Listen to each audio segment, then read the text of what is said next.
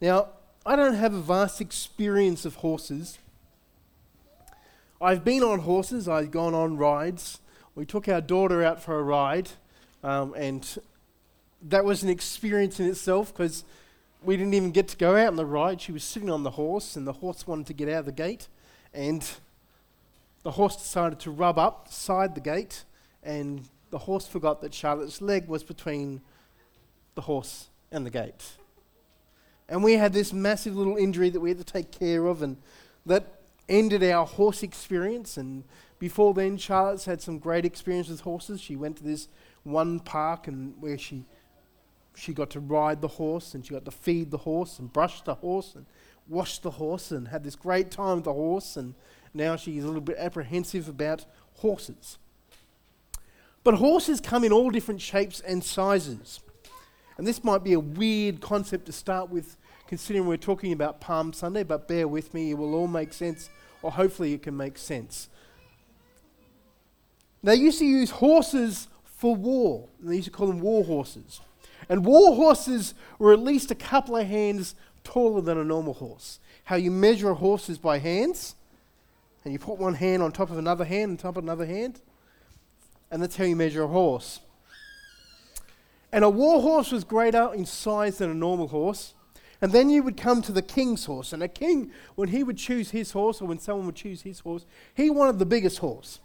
And the reason why he wanted the biggest horse is because he needed to sit above the others, and then everyone needs to be able to tell who the king was. And so they would choose the greatest horse. So you would have the king's horse, then you'd have a war horse, then you'd have a normal horse, then you'd have a donkey.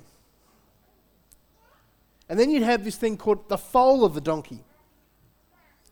Right? The adolescent of a donkey. So you'd have different sizes of different beasts. And this is important to understand because it helps us understand what Jesus rode in on. Now today is Palm Sunday. This is the day that Jesus rode into the city of Jerusalem on a donkey. William Penn said this, he said, no pain, no palm, no thorns, no throne, no gall, no glory, no cross, no crown. Today we acknowledge that this is the day that we celebrate, that we come together as the kids had their little palm trees and they were celebrating, that this is the day that we acknowledge Jesus riding into Jerusalem on the back of a foal of a donkey. And before he rode in, Jesus actually told his disciples to go to this place, find a donkey, and then grab the foal of the donkey. So it wasn't even a full-sized donkey. Now I'll come back to it. There's a king's horse, a war horse, a normal horse, a donkey, and a foal of a donkey. It's important to understand that Jerusalem means city of peace. Although Jerusalem hasn't really experienced any peace. Not from its conception from the days of King David until now. It has been a city of war. And the story of the triumph entry of Christ riding on the foal of a donkey is found in all four of the Gospels. Every one of the Gospels has a different account or slightly different account of the entry of Christ within Jerusalem. And I'm going to read from John chapter 12. And this is our text today. If we can get it to go on. And it says, on the next day, the large crowd who had come to the feast, when they had heard that Jesus was coming to Jerusalem, took the branches of the palm tree and went out to meet him. And they began to shout, Hosanna! Hosanna! Blessed is he who comes in the name of the Lord, even the King of Israel. Jesus, finding a young donkey, sat on it, as it is written, Fear not, daughter of Zion, behold, your king is coming, seated on a donkey's colt. It's important to understand that these are the same people, right, who a week later will yell out, crucify him. These are the same people who witnessed the miracles that Jesus had done, right? Jesus had only the day beforehand risen Lazarus from the dead. They had experienced it, they had heard it, and this is the time when they hear that Jesus is coming into the city of Jerusalem. They grab their palm fronds, right, with such joy, such conviction, right? And palm fronds represent victory, triumph, peace, and eternal life. They've put their cloaks on the back of the donkey for Jesus to ride on.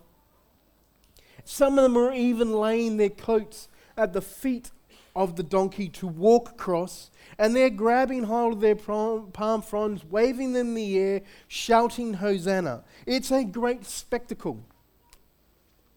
And now when John is writing this Old Testament passage of this reference of what takes place, he adds in some Old Testament scripture into a New Testament passage. And then for some reason, he adds a single word before the Old Testament passage to write this and to bring reference to it. And this is what begins to make sense, or begins to bring out an important truth. And there are three very important truths that I want to bring out from this passage, from this story of Jesus riding into Jerusalem. Remember that a week after this situation, actually it's less than a week, these same people that are yelling out Hosanna also yelling out crucify him. And we go from palms to thorns in only a matter of a week. From Hosanna to crucify him only in a matter of a week. When Jesus was being who they wanted him to be, they gave him palms. They acknowledged him as the Messiah, and this is the first occurrence when they acknowledge him as Messiah. And this is what I'm going to get into, because there's more to this than just him coming into the city of Jerusalem, them waving palm fronds around and shouting Hosanna.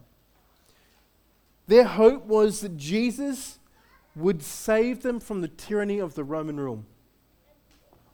Their hope was that when Jesus was coming as King, as the Messiah, the promised one who would deliver them from Roman oppression.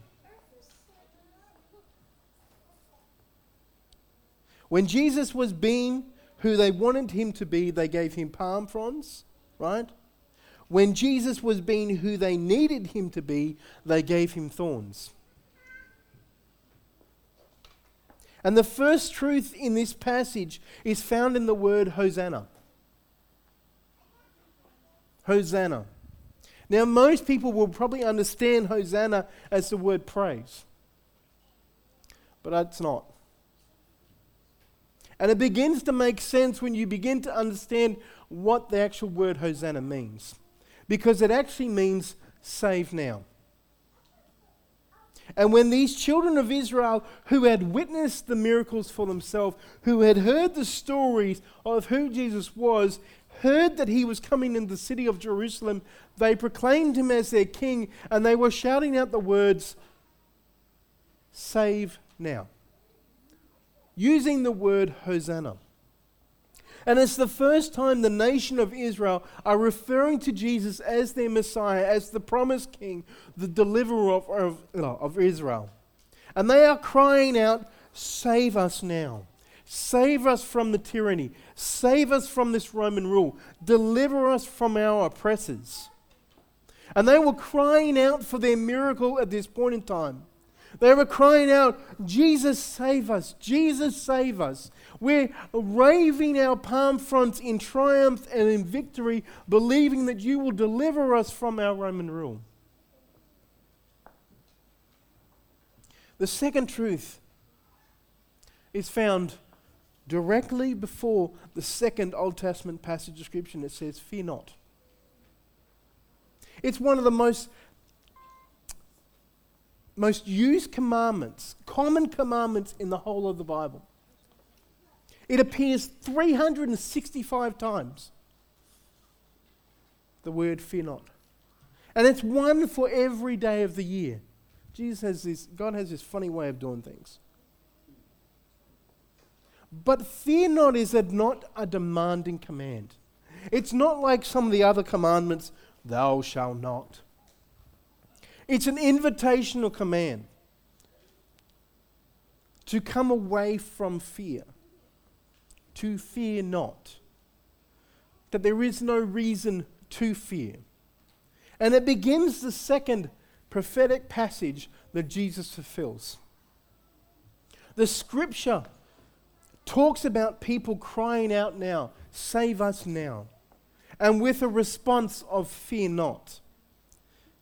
But it's the third truth that begins to line it up and begins to make sense, because at the moment you've got save us now, or save now, fear not, but it's the third bit that makes sense. Remember, these people were believing, they were hoping that he was their king, the promised Messiah who would deliver them all.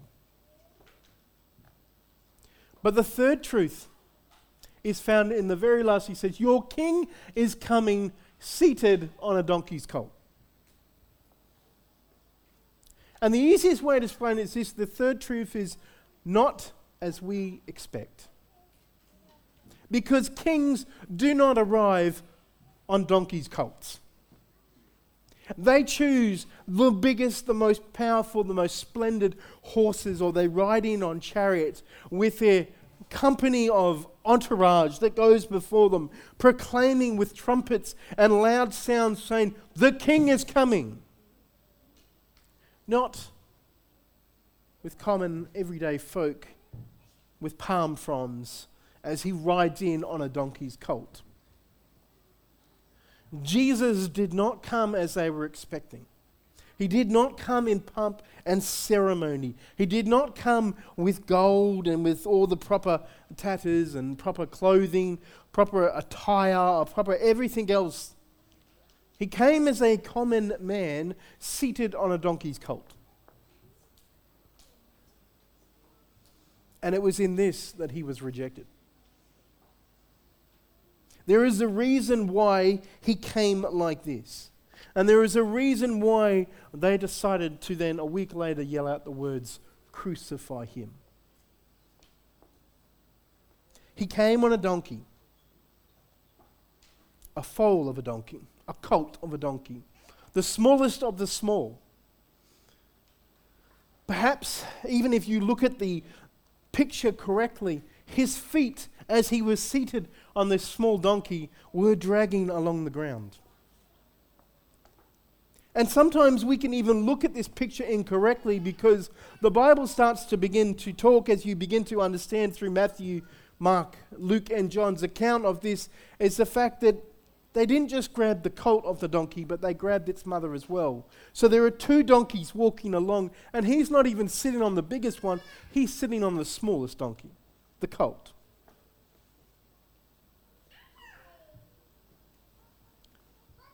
The foal of the colt, or the colt of the donkey, was walking with its mama. A humble position, but a position that Jesus chose.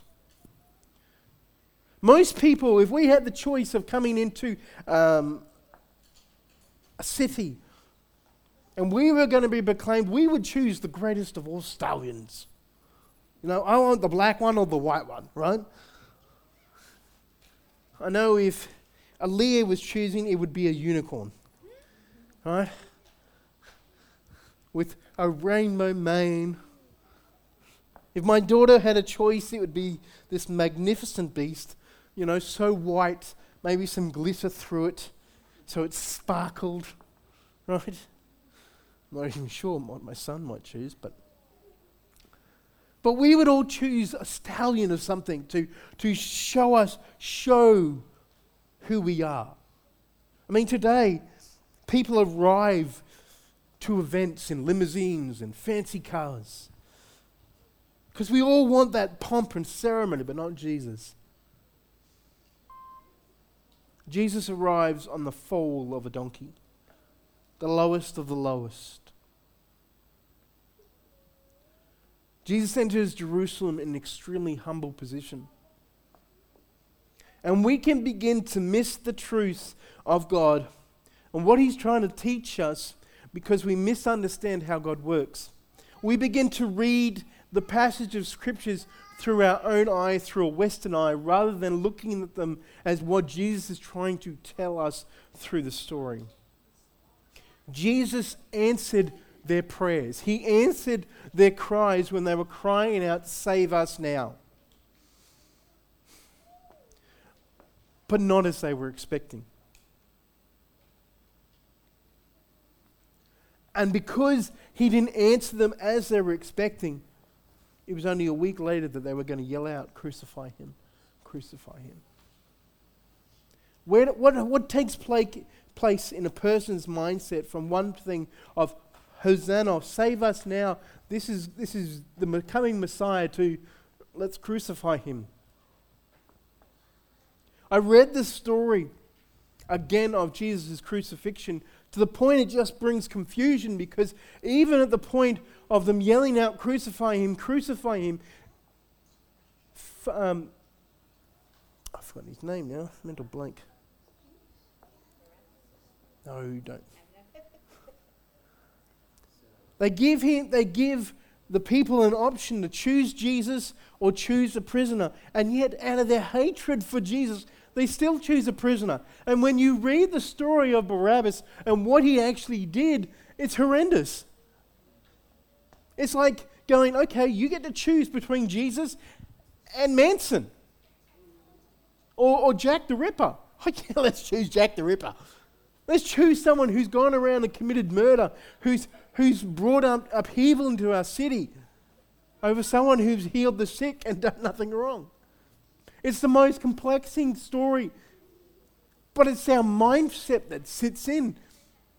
And then I began to read, and I began to find this biblical passage in the Old Testament that begins to relay the habits of humanity. And in Psalms 107, you've got to bear with me because it takes a little bit. And I found all these passages of scriptures and they double up. Actually, the same account is given 4 different times. Here we go. Psalms 107 verse 4 to 5, it says, "They wandered in the wilderness in a desert region. They did not find a way to an inhabited city. They were hungry and thirsty, and their soul fainted within them." Verse 6, "Then they cried out to the Lord in their trouble. He delivered them out of their distress."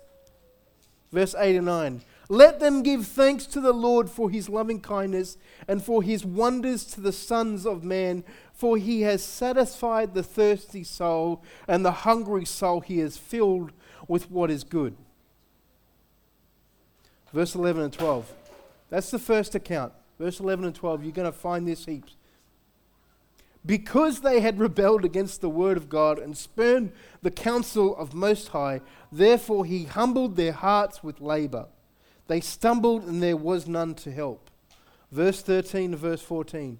"Then they cried out to the Lord in their trouble. He saved them out of their distress. He brought them out of darkness and the shadow of death and broke their bands apart."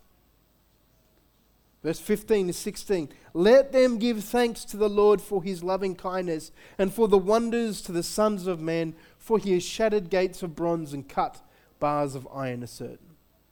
17 18, "Fools, because of their rebellious ways and because of their iniquities were afflicted. Their souls abhorred all kinds of food, and they drew near to the gates of death." Verse 19 to 20, "Then they cried out to the Lord in their trouble. He saved them out of their distress. He sent his word and healed them and delivered them from their destruction." Verse 21 to 22, "Let them give thanks to the Lord for his loving kindness and for his wonders to the sons of men. Let them also offer sacrifices of thanksgiving and tell of his works with joyful singing." Verse 27, "They reeled and staggered like drunken men and were at their wits' end." 28, 29, you should know this one coming. "Then they cried out to the Lord in their trouble, and he brought them out of their distress. He caused the storm to be still, so that the waves of the seas were hushed." 31 to 32, Then let them give thanks to the Lord for his loving kindness and for his wonders to the sons of man. Let them extol him also in the congregation of his people and praise him in the seats of the elders." The Israelites cried out to God in their times of trouble. In their times of need, they praised him for the answer, but they quickly forgot to keep praising him. And God allowed trouble to come along their path, and they repeat the cycle over and over and over and over again. In fact, if you want to read the passage of the Bible from cover to cover, you're going to find a constant process of them going through the same cycle, them coming to the point of having need, them crying out to God. God delivers them. They thank him. Then they go into another need. And they quickly forget who their God is. How easy it is for us to repeat the same process. How easy it is for us to go through the same cycle where we forget who our God is. That because we forget who our God is, he allows circumstances to come upon our lives that we walk back into and have need back of him and cry back out him. And say, God, deliver us. I mean, how many times does God have to deliver us, solve us from our problems, that we learn to stop walking away from him? How many times do we have to go through the cycle of this never-ending, I praise you, I forget you, I praise you, I forget you? And it's not a foreign concept because it happens to us all the time. The children of Israel did the same thing. One week they're saying, Hosanna, Hosanna in the highest. Save us now, deliver us from our oppressors. And the next week they're saying, crucify him. And sometimes we can take the smallest things for granted. Even this week I was sitting there talking to God during this whole process, trying not to die, right? It wasn't that bad. I'm just over-dramatic, making it dramatic. It wasn't the most pleasant thing, I have to admit, right? I don't wish it on anyone. You know, I'm sitting there going, God, what's this? What's taking place? And he says, Peter, I want to make sure that you never forget to praise me.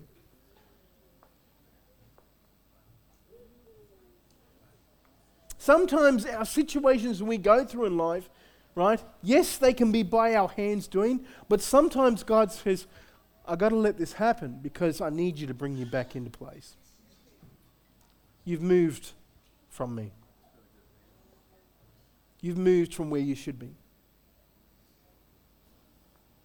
And I know there'll come a point when you'll cry out and say, God, save us now. Save me from my situation. Bail me out, God. And he does. And he bails us out on a constant basis. Sometimes it doesn't come as we're expecting. Sometimes it will come as we're expecting. But he constantly is in this process of bailing us out. God delivers us from time to time. And we praise him for those answers. Oh, God delivered me from a miracle. God gave me a pay rise. God gave me this check. God gave me this. Yay! But I'll forget him next week. We go from highs to low, highs to low, highs to low. Some weeks we can depend on people to turn up in church. The next week they're going through their own problems and going through their own situations, which are now too big for them and too big for their situation, so they pull away. And then when it gets bad enough, then they start going, save me now, God, save me now. And God's saying, hey, stay in the flow. Stay in the river. Stay here. Why are you moving? Why are you wandering? Why are you getting over here and going over there? Because over here's a bright light. Stay in the flow. Because when you're in the flow, that's where I am. And when you're not wandering, when you're standing where you should be, I'm there. But we think, oh, I can handle this.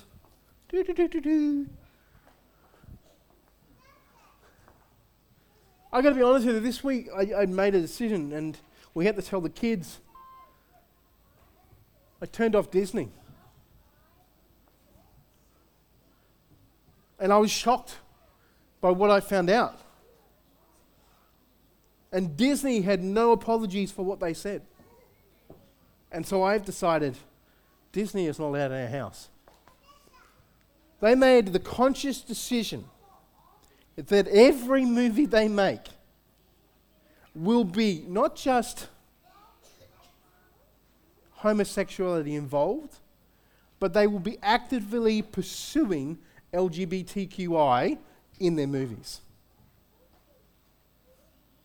Quite a few of the executives are very outspoken homosexuals.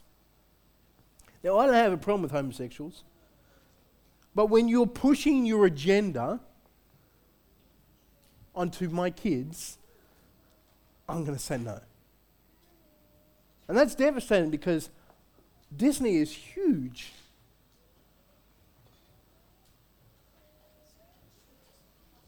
But I got to stay in that flow.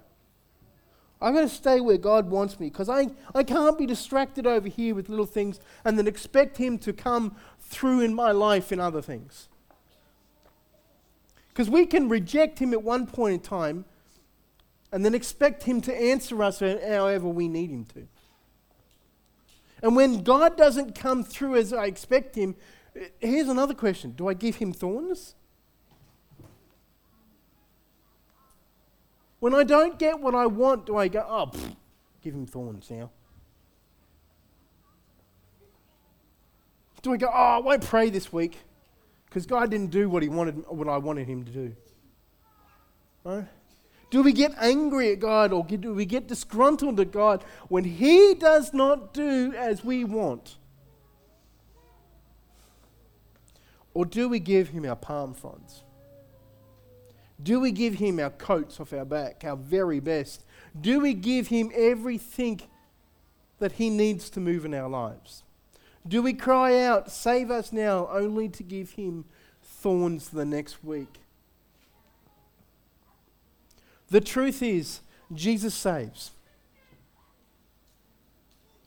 And there is no reason to fear, because Jesus saves. But quite often, He is not coming in the way that you expect. The children of Israel were looking for temporary answers. But what Jesus was bringing was a permanent solution. What they couldn't grasp was that His kingdom was not of this earth. His kingdom was of a heavenly kingdom. And what He was bringing was going to go beyond their temporary situation. Their temporary circumstances were they were oppressed by the Roman rules.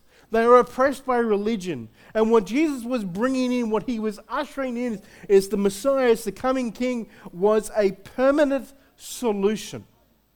An eternal solution. And so often or not, we miss the eternal solution because we're so fixated on our temporary circumstances. We need to praise Him for His goodness, not only when He comes through for me in the way I want.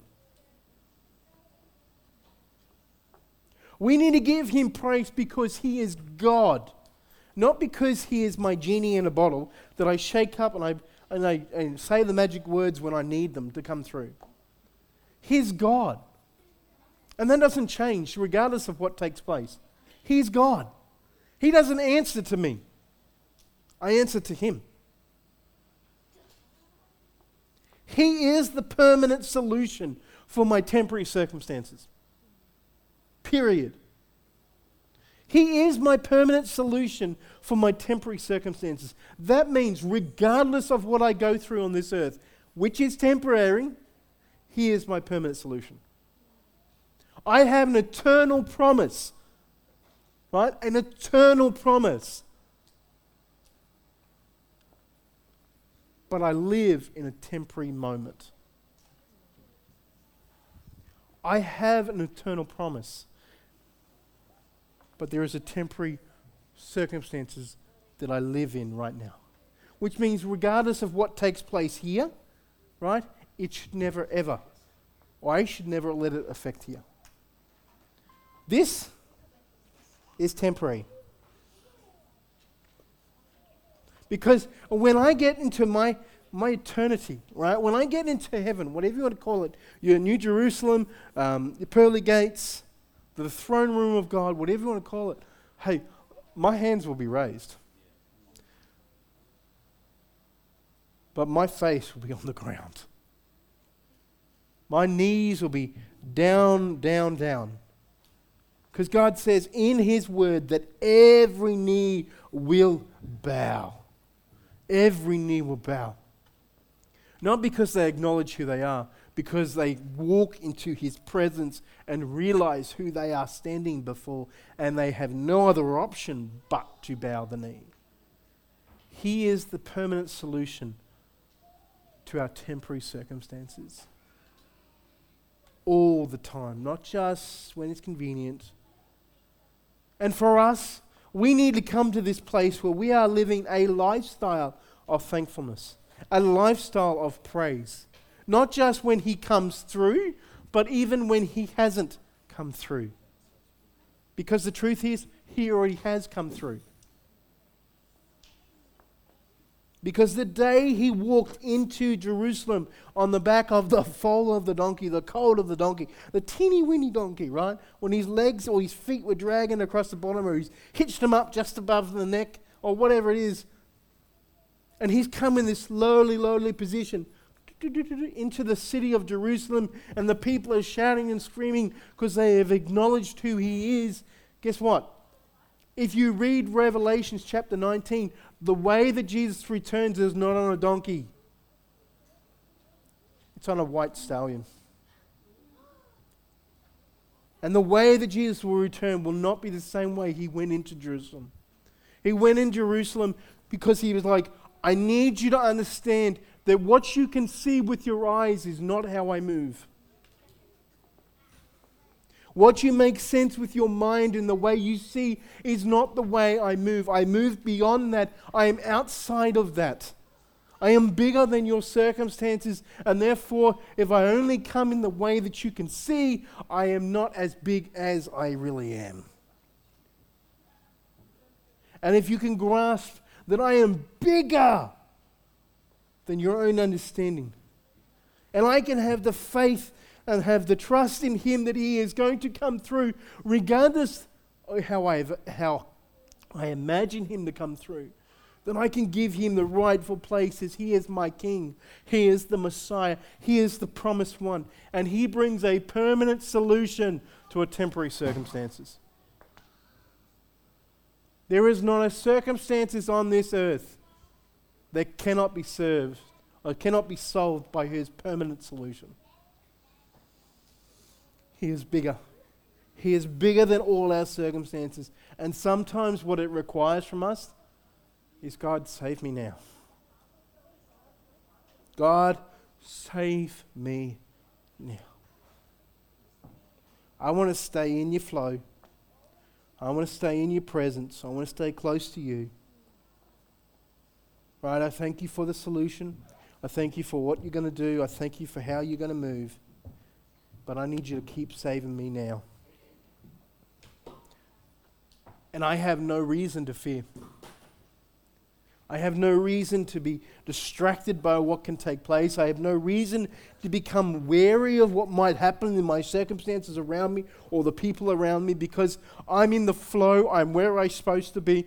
I know that you are my permanent solution to my temporary circumstances, and I have no need to fear. Fear not, for He is with me. When Jesus rode into Jerusalem on the back of a donkey, He was not being stupid. Everything is meticulously planned with God.